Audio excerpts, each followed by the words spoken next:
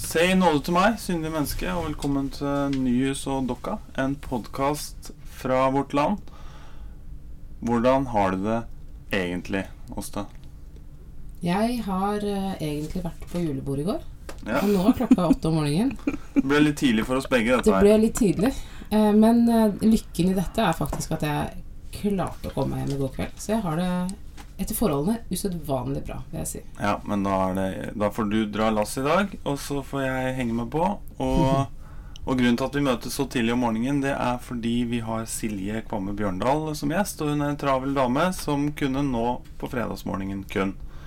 Og for de som ikke kjenner henne, så kan vi fortelle at hun er her i kraft av flere ting. Blant annet er hun aktuell med en bok, som er en revidert utgave av doktorgradsavhandlingen hennes, VTF. VMF. Takk skal du ha, Åsta. Det er litt viktig. Det er en vesensforskjell over.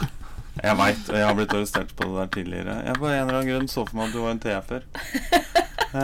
Det må vi snakke om. Ja, Hva handler det om egentlig? Wow. Nei, det var... Hva slags forestillinger har du om TF og MF og meg da, antagelig? Nei, ja, de får vi... Nei, jeg vet ikke hva det var. Ja. Og så er du innstilt nummer 2 på KrFs bystyreliste i Oslo. Ja. Men KrF har vi snakket så mye om i det siste at vi tenkte vi skulle la den hvile litt. Hvis det er greit for deg, eller? Det er helt greit. Ja. Men si litt mer om denne boka du har skrevet da.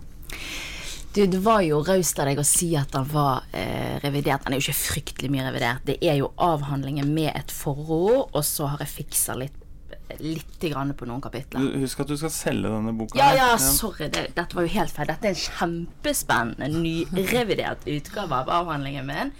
Men det viktige her er jo temaet som er helt alvorlig, mener jeg er spennende, og det er jo kirkens rolle i et sekulært samfunn.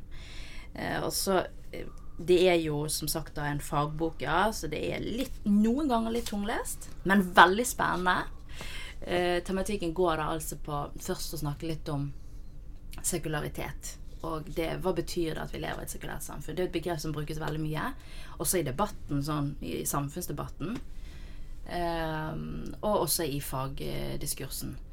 Så, ja, jeg vet ikke hvor detaljert det skal bli. Jeg synes du kan fortelle oss litt om sekularitet. Hvem er det du har brukt for å si noe om hva slags samfunn vi lever i? Og hva er egentlig... hva er et sekulært samfunn? Ja. Lever vi i et sekulært samfunn i dag? Ja. Hvor lang tid har vi på denne podcasten? Nå kan du ta... Har vi noen dager? Jeg klipper hvis det blir kjedelig.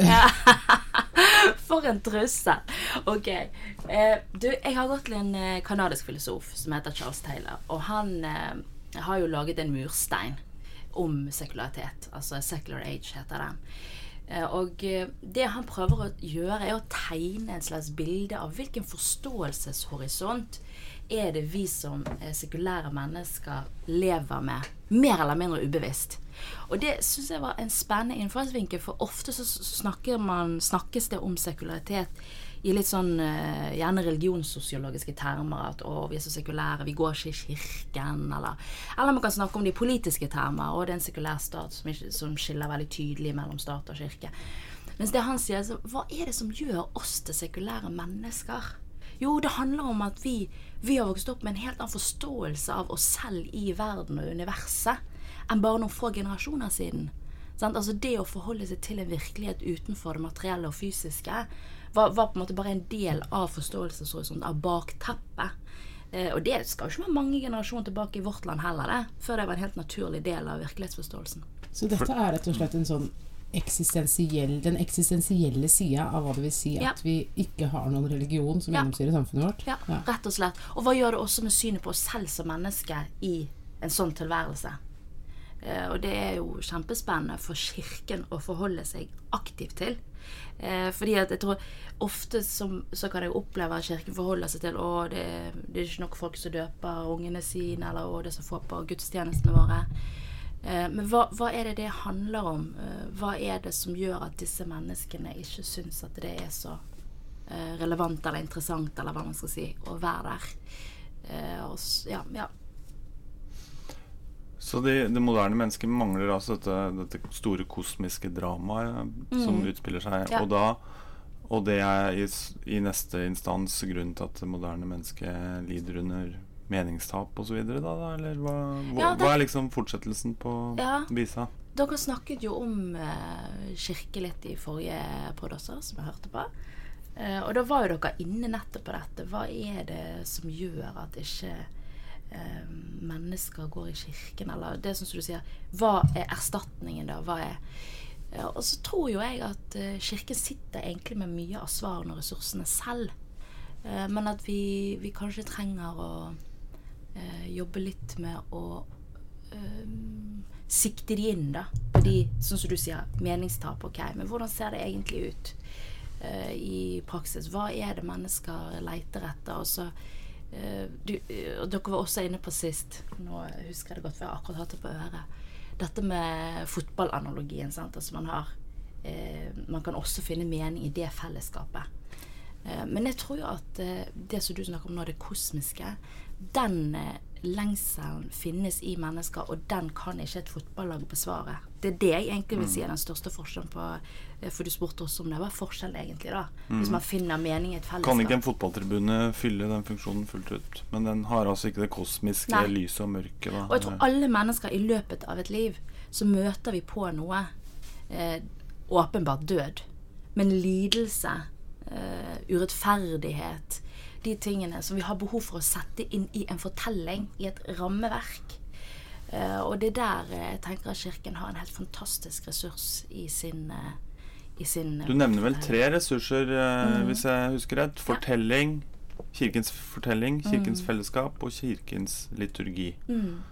Og det slik å forstå at disse jevnbyrdige og like viktige, eller du rangerer det ikke? Jeg rangerer det ikke og tenker at det et samspill, og vi har lett for nå kommer jo jeg fra lavkirkeligheten, jeg kommer fra pinsebevegelsen, og det har vært en lang reise, vil jeg si, for meg, fra jeg begynte på MF til jeg fullførte doktorgraden, en reise inn i det her økumeniske fellesskap, og det å oppdage hva kirke for ulike konfesjoner.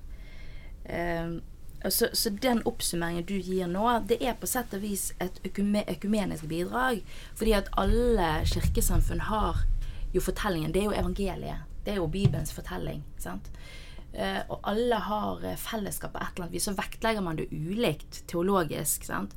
I pinsebevegelsen så jo fellesskapet veldig viktig. Vi bygger jo en slags kirkeforståelse på verset i Matteus om at det 2 eller 3 samlet. Altså det noe konstituerende i selve fellesskapet. Og så det siste som handler om liturgi jo der hvor jeg opplever at pinsebevegelsen har hatt et stort vekstpotensial. Men da tenker jeg jo liturgi i en bredere forstand, ikke bare om orden i gudstjenesten, men liturgi som tilbedelse, som ordnet tjeneste for kirken. Og at liturgien på sett og vis, dette veldig interessant, for Aristoteles sier noe om det dramaet som ligger i teateret. Og liturgien jo på en måte kirkens fremførte drama, hvis du forstår. Absolutt. Sånn at liturgien, det som skjer i kirkerommet, jo dramatiseringen. Og det jo det vi som kirke tar med oss ut i verden. Det den fortelling, det det dramaet som vi får lov til å være en del av og ta med oss ut i vårt liv og tjeneste. Jeg blir nysgjerrig på forholdet mellom verden og kirke på en måte i denne måten å tenke på. Det i Norge så har det jo vært slik at kirkas folk til en stor grad sammenfallende med den generelle befolkningen, ikke sant? At det et sammenfall mellom norskhet og kristendom. Og så det i ferd med å endre seg til at man får kanskje en mer, altså en utskilt, det noen mennesker som med i kirka, og så det ganske mange som ikke med i kirka. Og altså, hva skjer da med forholdet til storsamfunnet? Bygger man en borg og trekker seg inn i den i kirka? Eller tenker man at alle andre en misjonsmark? Eller tenker man, det fiendtlighet mellom denne verden og kirka? Jeg har bare lyst til å dette en god intro til... det broen til dagens bibelord? Ordet fanger. Ordet fanger.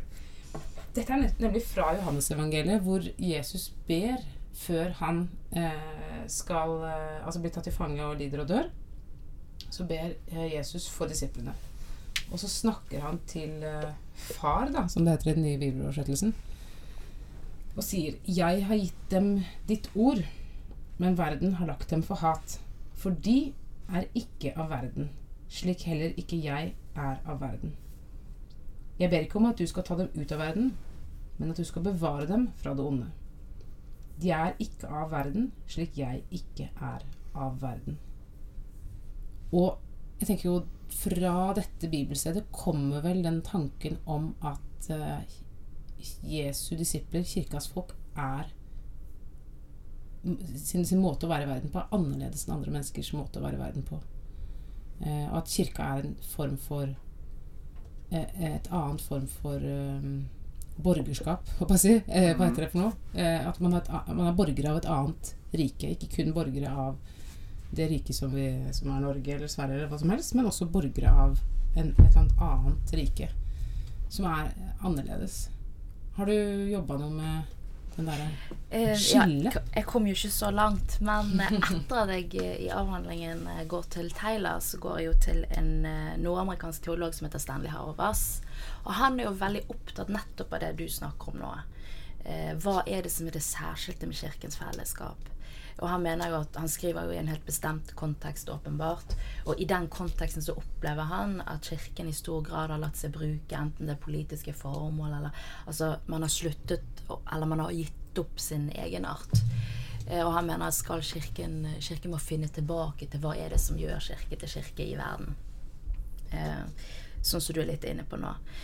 Og jeg tror at litt årsaken til at jeg først ble interessert i han som teolog har jo med min bakgrunn fra pinsebevegelsen, fordi at du sier i Norge så opplever jeg gjerne at norskhet og det å være kristen går veldig i ett, men det er jo en litt annen fortelling enn man gjerne har hatt i lavkirkelighet og vekkelsesbevegelsene, hvor nettopp det har vært viktig å være i misjon, altså oppleve Norge som en misjonsmark, og her er det mennesker som trenger å vende seg om, og at man har sett på seg selv som et nettopp annerledes fellesskap. Det har ikke vært sånn at man har tenkt at hvis du er medlem av den norske kirke, så er du ikke en del av misjonsmarken. Det har jo vært nesten omvendt. Altså, man har virkelig trengt å vekke opp de som er med i den norske kirke. Så den selvforståelsen av å være et annerledes folk tror jeg nok har vært reell også i Norge, i noen kristne miljø. Og er det fortsatt. Men til ditt spørsmål da, når det utvikler seg på den måten som det gjør, vil den følelsen kanskje bli sterkere også for den norske kirke, for eksempel, at man opplever et annerledes fellesskap, eller det å være ikke av verden. Men jeg er vel litt sånn at tenker det handler om vi er nok mer av og i denne verden kanskje enn vi innser. Og det handler om forståelseshorisont. Det handler om hvilke premisser har vi for å vurdere hva er godt og hva er vondt, hva er sant, hva er rett. Og de premissene tror jeg, om vi mer eller mindre er bevisste, så er ikke de veldig, veldig langt fra resten av det norske samfunnet. Og så kan man si, er det ønskelig? Kanskje ikke. Jeg tenker kirkens mål er jo nettopp å være et kompass som noen gang drar oss i en annen retning enn hovedstrømmene. Men den opplevelsen som du snakker om å være ikke av verden og ikke i verden, om den forsterkes, det tror jeg kanskje ikke, selv om kirken blir mer markant. Ja, og jeg tenker at det handler jo også om at vi på mange måter, hvis man følger Taylor da, så vil jeg jo, ikke noe Taylor-ekspert akkurat, men jeg vil jo tenke at den der sekulariteten som vi lever i, den gjelder jo like mye for kristne som for ikke-kristne. Ja. Altså, og at den rammer også inn kristnes forståelse. Ja. Sånn at hvis man går i kirka i dag og legger merke til hvordan man har formulert bønnene, når presten leder forbønnen, ikke sant, og sier sånne ting som jeg sier ikke Gud gi oss fred, men Gud skap i oss et ønske og et engasjement for å skape fred i denne verden, ikke sant? Hvor man egentlig ikke forventer seg noen ting av Gud lenger. Det at Gud skulle gripe inn i verden og gjøre noe, det har blitt en vanskelig tanke selv liksom i kirka, hvor det er heller vi som blir agenter, og det er jo veldig mye fint å si om at vi skal ta ansvar for å skape fred i verden, men jeg tenker jo at vi også vi driver med kristendom i et ganske avfortryllet univers da, sånn som det er nå. Det er for mye, mener du? Ja, det er så vanskelig å være normativ i de spørsmålene, for som Silje sier, altså man kan jo spørre seg om det ønskelig eller ikke, og at vi som vi men vi nå en gang det. Altså, det jo veldig vanskelig å trekke seg selv ut av sin tid, hvis man ikke av denne verden. Men den forskyvningen du nå beskriver, ikke den bare gjenspeiling av en sånn teologisk arbeid og en teologisk raffinering? Ja, jeg vet ikke bare om det en raffinering, for hva det hvis du ikke tror at Gud kan gripe inn i verden, så kan jo Gud heller ikke skape i oss noe engasjement for fred. Altså da blir bønnen meningsløs. Bønn om inngripen jo like teologisk komplisert, uavhengig av hvor mange ledd det mellom Gud og det som skjer i verden. Det ikke det? Jo. Det lov å bare svare jo. Jo, det lov å svare bare jo. Du nevnte Stanley Hauerwas. Jeg synes det mest interessante grepet han gjør, i den grad jeg nå ikke noen ekspert på Hauerwas heller, slik Åsti sier hun ikke, litt koketterende sier hun ikke Charles Taylor-ekspert. Jeg har aldri lest et ord av Charles Taylor, bare for sagt det. Det ikke kokettering. Jeg må få lov til å si til lytterne der ute også, at han verdt å lese. Ja. For det han gjør, han lager mursteiner, men så lager han også sånne små, veldig fine bøker som oppsummerer et hovedbudskap, så han veldig tilgjengelig, og han skriver meget godt. Ikke veldig sånn tungrodd akademisk, men han skriver meget tilgjengelig. Så jeg anbefaler han virkelig. Ja, jeg må få lest. Ja. Hauerwas, og apropos dette med fellesskap, jeg synes hans sånn største analytiske triumf den måten han snakker om den moderne fortellingen, og at det har blitt det moderne mennesket helt alene om å skrive fortellingen om sitt liv. Dette i motsetning til tidligere, hvor det var en rekke medforfattere til et liv. Du var en del av en slekt og en ett, og du hadde dette kosmiske drama som utspilte seg i bakgrunnen. Mens den moderne fortellingen handler nettopp om at du rives ut av dette fellesskapet, og du skal skape deg selv, og du skal gjerne bryte. Altså det en moderne fortelling som gjerne involverer at du bryter med det du var, og så finner deg selv på en måte på egen hånd. Og at dette kultiveres overalt i populærkultur nå. Og har blitt en sånn kulturell fordring som ligger på oss. Du skal bryte ut av noe, du skal skape deg selv fra grunnen av egentlig, og først da du fri i det du skriver en fortelling ene og alene. Så det et ganske tungt skript allerede, altså uavhengig. Selv om man da slutter å ta inn andres fortellinger, så det likevel et tungt skript i kulturen. Ja, og det jo det store paradokset. Nettopp fordi den ligger som en sånn som en streng fordring i kulturen, ja. Et veldig strengt skript. Slik blir du fri. Ikke sant? Og så har du nødt til å adlyde det. Og da det vel det kirkelige fellesskapet som skal liksom være svar på dette her, da, eller? Liksom. Hvor man anerkjenner at nei, mennesket skaper ikke seg selv. Det må være mange medforfattere i min fortelling. Ja, altså det jo en erkjennelse av nettopp det som dere sier nå. Det ikke å være uavhengig av et skript eller en autoritet. Den fortellingen den moderne fortellingen heller ikke uten føringer. Så poenget hans jo at alle mennesker vokser opp med ganske sterke føringer for livet sitt.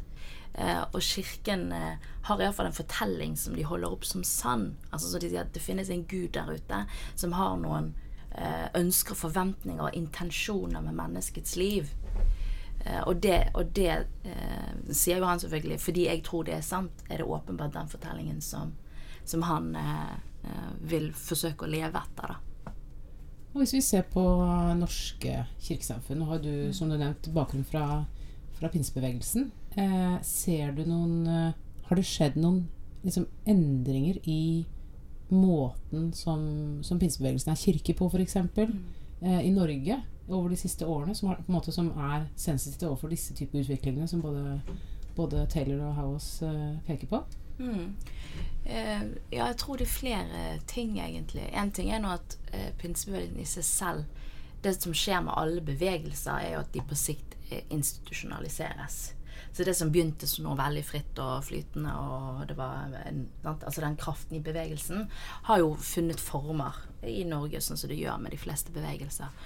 Og jeg tror at når du finner former, så får du også behov for en tydeligere ramme, for tydeligere teologi. Hva det egentlig vil lære her? Og selv om fortsatt så jo pinsebevegelsen sånn at hver menighet har selvstendig selvstendighet også teologisk, så finnes det på en måte det finnes teologiske forum eller lederråd og så videre som behandler disse tingene og gir anbefalinger og føringer. Men jeg tror at det som kanskje preger pinsebevegelsen, har preget pinsebevegelsen helt siden begynnelsen av, var jo at vi, altså apropos dette med er vi en del av verden eller ikke. Og det som kanskje er litt paradoksalt er jo at pinsebevegelsen har jo tenkt på seg selv som en motstrømsbevegelse i stor grad, men er jo samtidig veldig et produkt av den tiden som pinsebevegelsen vokste frem i begynnelsen av 1900-tallet. Ingen kirkesamfunn som er så trendbevisste som pinsevennene. Nei, det kan godt være. Men en ting er trendbevisste, men det andre er jo det som går på nettopp det som du snakker om, sant? At den enkelte har et ansvar for å skape seg selv. Nå sier ikke vi det, altså Gud har skapt oss og sånn, men det finnes et veldig sånn individualistisk fokus og ansvar, og det som går på det karismatiske, disse gavene, sant? Det er jo også veldig sånn, jeg får en gave som jeg skal på et eller annet vis forvalte, bruke og så videre. Så du mister noe av det kollektive og kollektivistiske i at kirken sammen forvalter noe, en tradisjon, en arv og så videre. Men det der jeg tror da, i forhold til det spørsmålet også, at også pinsebevegelsen er i bevegelse.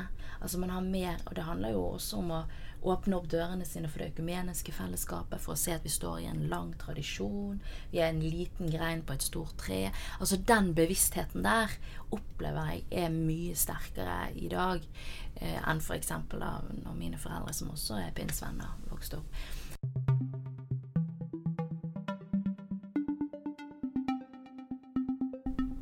Jeg går jo i United her i Oslo, som er en pinsemenighet, som nettopp har forsøkt å gjøre det som vi snakker litt om nå, altså det å hente ut det beste av vår kristne arv. Altså, det er klart, pinsebevegelsen har jo gjerne hatt, i hvert fall i tidligere tider, et slags ideal om at hvert møte med Herren skal være friskt og nytt, og liturgi er liksom å ramme inn den hellige ånd på en uheldig måte, så man må helst bare forvente at Gud skal levere noe der og da. Men så Manna fra dag til dag. Rett og slett. Var det et godt bilde? Ja. Hosta? Ja, flott. Men så har man vel kommet til den erkjennelsen av at vi er en del av en 2000-årig kirke og arv. Så det finnes en del gullkorn der også, faktisk. Ja. Ja, man har oppdaget at evangeliet er rett og slett gammelt. Ja. Det var interessant, jeg var innom Kirken er et gammelt hus, Kirken kan man er et jo gammelt si her, hus, som i denne Gud fikk sier det. salen. Det er Gullkorn etter veldig, gullkorn. det er veldig, Nei, det er veldig nå sant. er jeg i gang, merker jeg. Ja, og jeg var innom nettsidene til, det må jo ha vært United, hvor jeg leste om selvpresentasjonen til en av pinsemenighetene her i byen, og hvor de dro liksom rett og slett det historiske perspektivet, ikke tilbake til Barat, som liksom var pinsemennebevegelsens far i Norge i hvert fall, men til liksom reformasjonen og før det. Og det er interessant. Men det som jeg også lurer på da er, hva skjer med de folka som har vokst opp med, altså av en eller annen grunn har fortsatt det veldig sterkt i seg, den klassiske pinseforståelsen av kristendommen, og kanskje opplever at nå beveger pinsebevegelsen seg bort fra det som jeg trodde vi holdt på med. Altså, finnes det noe type... Det må være spenninger også innad i disse menighetene. Jeg tror jo at United, som du refererer til nå, i forhold til å dra disse lange linjene, er jo ikke helt representativ. Altså, det er nok en litt annen selvforståelse, mer klassisk pinsekristendom i de fleste pinsemenigheter i Norge. Men selv går du til store pinsemenigheter som Hillsong og Salt, som er førende i Norge, så også der finnes det jo en sånn bevissthet av at vi er en del av en større familie. Selv om ikke det nødvendigvis kommer til uttrykk på samme måte som du gjør i United, så tror jeg at det er et generasjonsskifte. Og det er klart at det kan være krevende, som du er inne på, for tidligere generasjoner. Men jeg tror nok, uten at jeg har full empiri på dette, at det også liksom preger ulike menigheter ulikt. Så at de som da ønsker seg en litt mer klassisk pinsekristendom sikkert finner seg et fellesskap som bare preger det. Ja, og i Sverige så har jo en av de store pinsemenighetene rett og slett meldt overgang konfesjonelt sett. Det har gått over til å bli en luthersk menighet. Ja, det jo vår søster, skulle jeg til å si, Ikke tilfeldig. i Sverige, som også heter United, som har gjort det skiftet, ja. Og det kunne vi snakket mye om, men det tror jeg vi skal droppe nå. Ja. Alright, da går vi stedet videre til vår faste spalte, som heter Bordet fanger. Og dette jo julebordsesongen med masse selskapeligheter, så denne spalten har aldri vært mer påkrevet enn akkurat nå. Det vi spør etter, Silje, det hva vil du ta opp i neste middagsselskap som får fart på samtalen rundt bordet? Oi. Skal vi begynne med deg da, Åste? Du ser taletrengt ut. Jeg har to ting som slåss i hodet mitt nå. Nå skal jeg velge den ene. Jeg skal velge den ene. Den i tråd med det vi har snakket om nå, faktisk. Og det jeg tenkte på mens Silje introduserte oss for Taylor, var dette meningstap. Det synes jeg interessant. Meningstap i liksom det en diagnose som vi setter gjerne fra kristent hold på verden, som kanskje ikke har den egentlig, uttrykker den det som folk faktisk går og kjenner på, eller det liksom vi som står og ser på folk og sier sånn, så fattig liv de lever, det liksom en ovenfra og ned ting, eller det reelt? Og det det første spørsmålet, og det andre spørsmålet men kan kristendommen avhjelpe det meningstapet? Kan kristendommen faktisk komme og gi de rammene eller de fortellingene? Blir man lykkeligere å være kristen? Får man mer meningsfulle liv? Og så videre. For jeg tenker jo på en måte at noe av kristendommens budskap jo bare at, vet du hva, livet dritt uansett. Og da kan kanskje ikke kristendommen yte det som vi forventer av den inn etter meningstapet. Kanskje. Men det kan der kan folk bli sure hvis man bringer det. Silje, har du noe til bordet fanger? Ja, altså det ville jo komme litt an på, tenker jeg, hvem satt rundt bordet med. Men jeg jo av den oppfattelsen at altså noe mener at det dårlig kutyme for eksempel å bringe opp temaer som innenfor religion, politikk og sex. De 3 tingene bør man liksom holde seg unna, for da kan folk bli stresset. Jeg tenker jo helt motsatt. Hvis jeg det gjør jeg, og ellers høres ut som et kjedelig middagsselskap. Altså, hva skal man da snakke om? Det blir penger da, det det som svarer. Ja, penger. Leiligheter. Kommersialisering alltid lov å snakke om. Nei, det var et fantastisk selskap nå den kvelden her faktisk, med noen flotte damer, og vi var innom alle disse 3 temaene, og da når jeg igjen så følte jeg, dette var jo veldig, veldig gøy og interessant. Så det temaet jeg har tenkt på jo ikke på noen måte så gøy, men det rett og slett fordi jeg trenger å høre andre folk snakke om dette, for jeg har ikke fått satt meg ordentlig inn i det, og det FNs klimapanel sin siste rapport. Jeg har bare fått med meg at det gravalvorlig og dommedag, og vi når ingen mål, og det går rett åt skogen. Så jeg håper at jeg sitter rundt det bordet med folk som virkelig har satt seg inn i dette, som også har lest alle de gode tiltakene som kommer fra miljøorganisasjonen og bevegelsen, og som kan opplyse meg rett og slett litt. For det en sånn ting som jeg føler at dette burde jeg ha lest meg ordentlig opp av. Har ikke gjort det, håper noen skal hjelpe meg. Du går ikke på fest for å ha det gøy, med andre ord? Nei, dette kun et læringsprosjekt. Og det verste at det jo så deprimerende. Jeg har hatt en sånn klimasamtale for ikke så veldig lenge siden, og alle ble bare superdeprimert, vet du. For det var sånn, nei, det ingenting som hjelper. Det ingen her som kan gjøre noe som helst. Hvorfor får vi barn? Sånn, liksom. Så det jo en viss fare for at det går rett nedover da, men det ligger jo politikk i det, og det jo det jeg ute etter. Det ligger jo politikk i dette. Hva det vi nødt til å gjøre på styringsnivå for å komme videre? Men det jeg vet hva du snakker om, for å si det sånn, men det veldig langt mellom de som greier å formidle klimaspørsmålet på underholdende vis, som du vil, i mangel av bedre ord. Altså, det et veldig godt poeng. Altså gode pedagoger som sier og forteller om dette her på en måte som fester seg, og som klimapedagoger, rett og slett. Vekker litt gjenklang. Ellers så blir det veldig fort at det blir litt formyndersk og bare trist og noe som ødelegger stemningen. Ja, det veldig, veldig sant. Så det vel noe vi lider under. Og det jo ikke helt urelatert til kirkens utfordring av og til, som jo har et alvorlig og eksistentielt budskap, og strever av og til å komme gjennom med det på en relevant og pedagogisk måte. Men jeg tror jo, akkurat som du sier, at klimaprofetene, skal du si, eller klimapredikantene, burde virkelig legge seg i selen for å gjøre stoffet sitt tilgjengelig og forståelig, fordi at det så viktig at det når ut til allmuen. Ja, for vi ser det jo på lesertall og sånn. Folk leser det ikke. Det blir det kjedelig. Hvorfor ikke? egentlig. Er det kjedelig? Ja. Ja. Og det burde det jo ikke være. Kjedelig deprimerende. Det er en dårlig Ja. kombinasjon. Ja. Så folk gidder ikke lese det. Ja. Men du og Håvard? Ja, jeg tenkte på, hva ble du tatt opp på i Dette middagsselskap? er min. Jeg tok med Åste i går på Oslos nye innsted, som har vært omtalt i New York Times denne uken. Oi. The Good Night, som er en egen sjakkbar her i Oslo. Det var en gjeng fra jobb som dro dit mellom slagene. Og jeg synes det var helt topp. Åste var litt mer lunken, og så kommenterer hun, for dette hadde ikke jeg engang tenkt på. Hun sier, jeg er faktisk den eneste kvinnen her inne. Og da var vi var sikkert 100 menn der da. Ja, det var 2 damer. 2 damer. Wow. Og da ble det jo åpenbart for meg også at det var et veldig stort kjønnsskille der inne. Og så tenkte jeg, hvor finnes det noen tilsvarende arenaer der denne statistikken snus på hodet, og det er nesten utelukkende kvinner og ingen menn? For det slo meg i hvert fall at sjakk er en mannsbastion, god som noen. Men hva har kvinnene til gjengjeld? Vi har jo strikking, for eksempel. Har du vært på Ja, strikkeforum noen gang Men på det finnes jo internett? ikke noen strikkebar, mener jeg.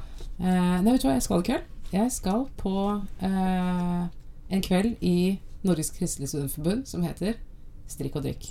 Og salmer. Og da, jeg vet ikke hvor mange menn som kommer. Men vi skal få synge salmer, strikke og drikke brus eller annet. Men dere kan jo bli med på sjakkbar og bli med å justere denne kjønnsfordelingen, da. Kan dere Det ikke er bli på det? mange tapte saker her i verden som jeg føler at jeg burde kjempe for, men akkurat å få at kvinner skal interessere seg for sjakk, det tror jeg overlater til noen andre, altså. Men kan du bare tegne scenen for meg? Hvordan ser dette ut? Er det sånn at alle sitter og spiller sjakk rundt om på bordene, eller? Det er jo noe sånn VM-opplegg Ja, som til foregår, så det dels var sånne er det det. skjermer overalt som folk satt og Å ja, så sånn det som må være på en fotballpub. Altså, Bare du en liksom bare har det stille overalt. fotballpub. Men så Ja. var det også alle bordene har et sånt sjakkmønster i seg, så man kan hente en pose med brikker og ta seg et slag. Spennende. Og de som satt ved siden av oss, ikke bare satt de og så på en skjerm hvor det spiltes sjakk, og de spilte sjakk på bordet, men de satt også med hver sin mobiltelefon og spilte sjakk med noen andre samtidig. Ja. Nei, Så at jeg ikke menn koste kan meg multitaske, veldig, i hvert det fall. er Ja, åpenbart det feil. nettopp. Det er jo et godt middagstema. Hvis kan menn multitaske? Bare gi dem et sjakkbrett.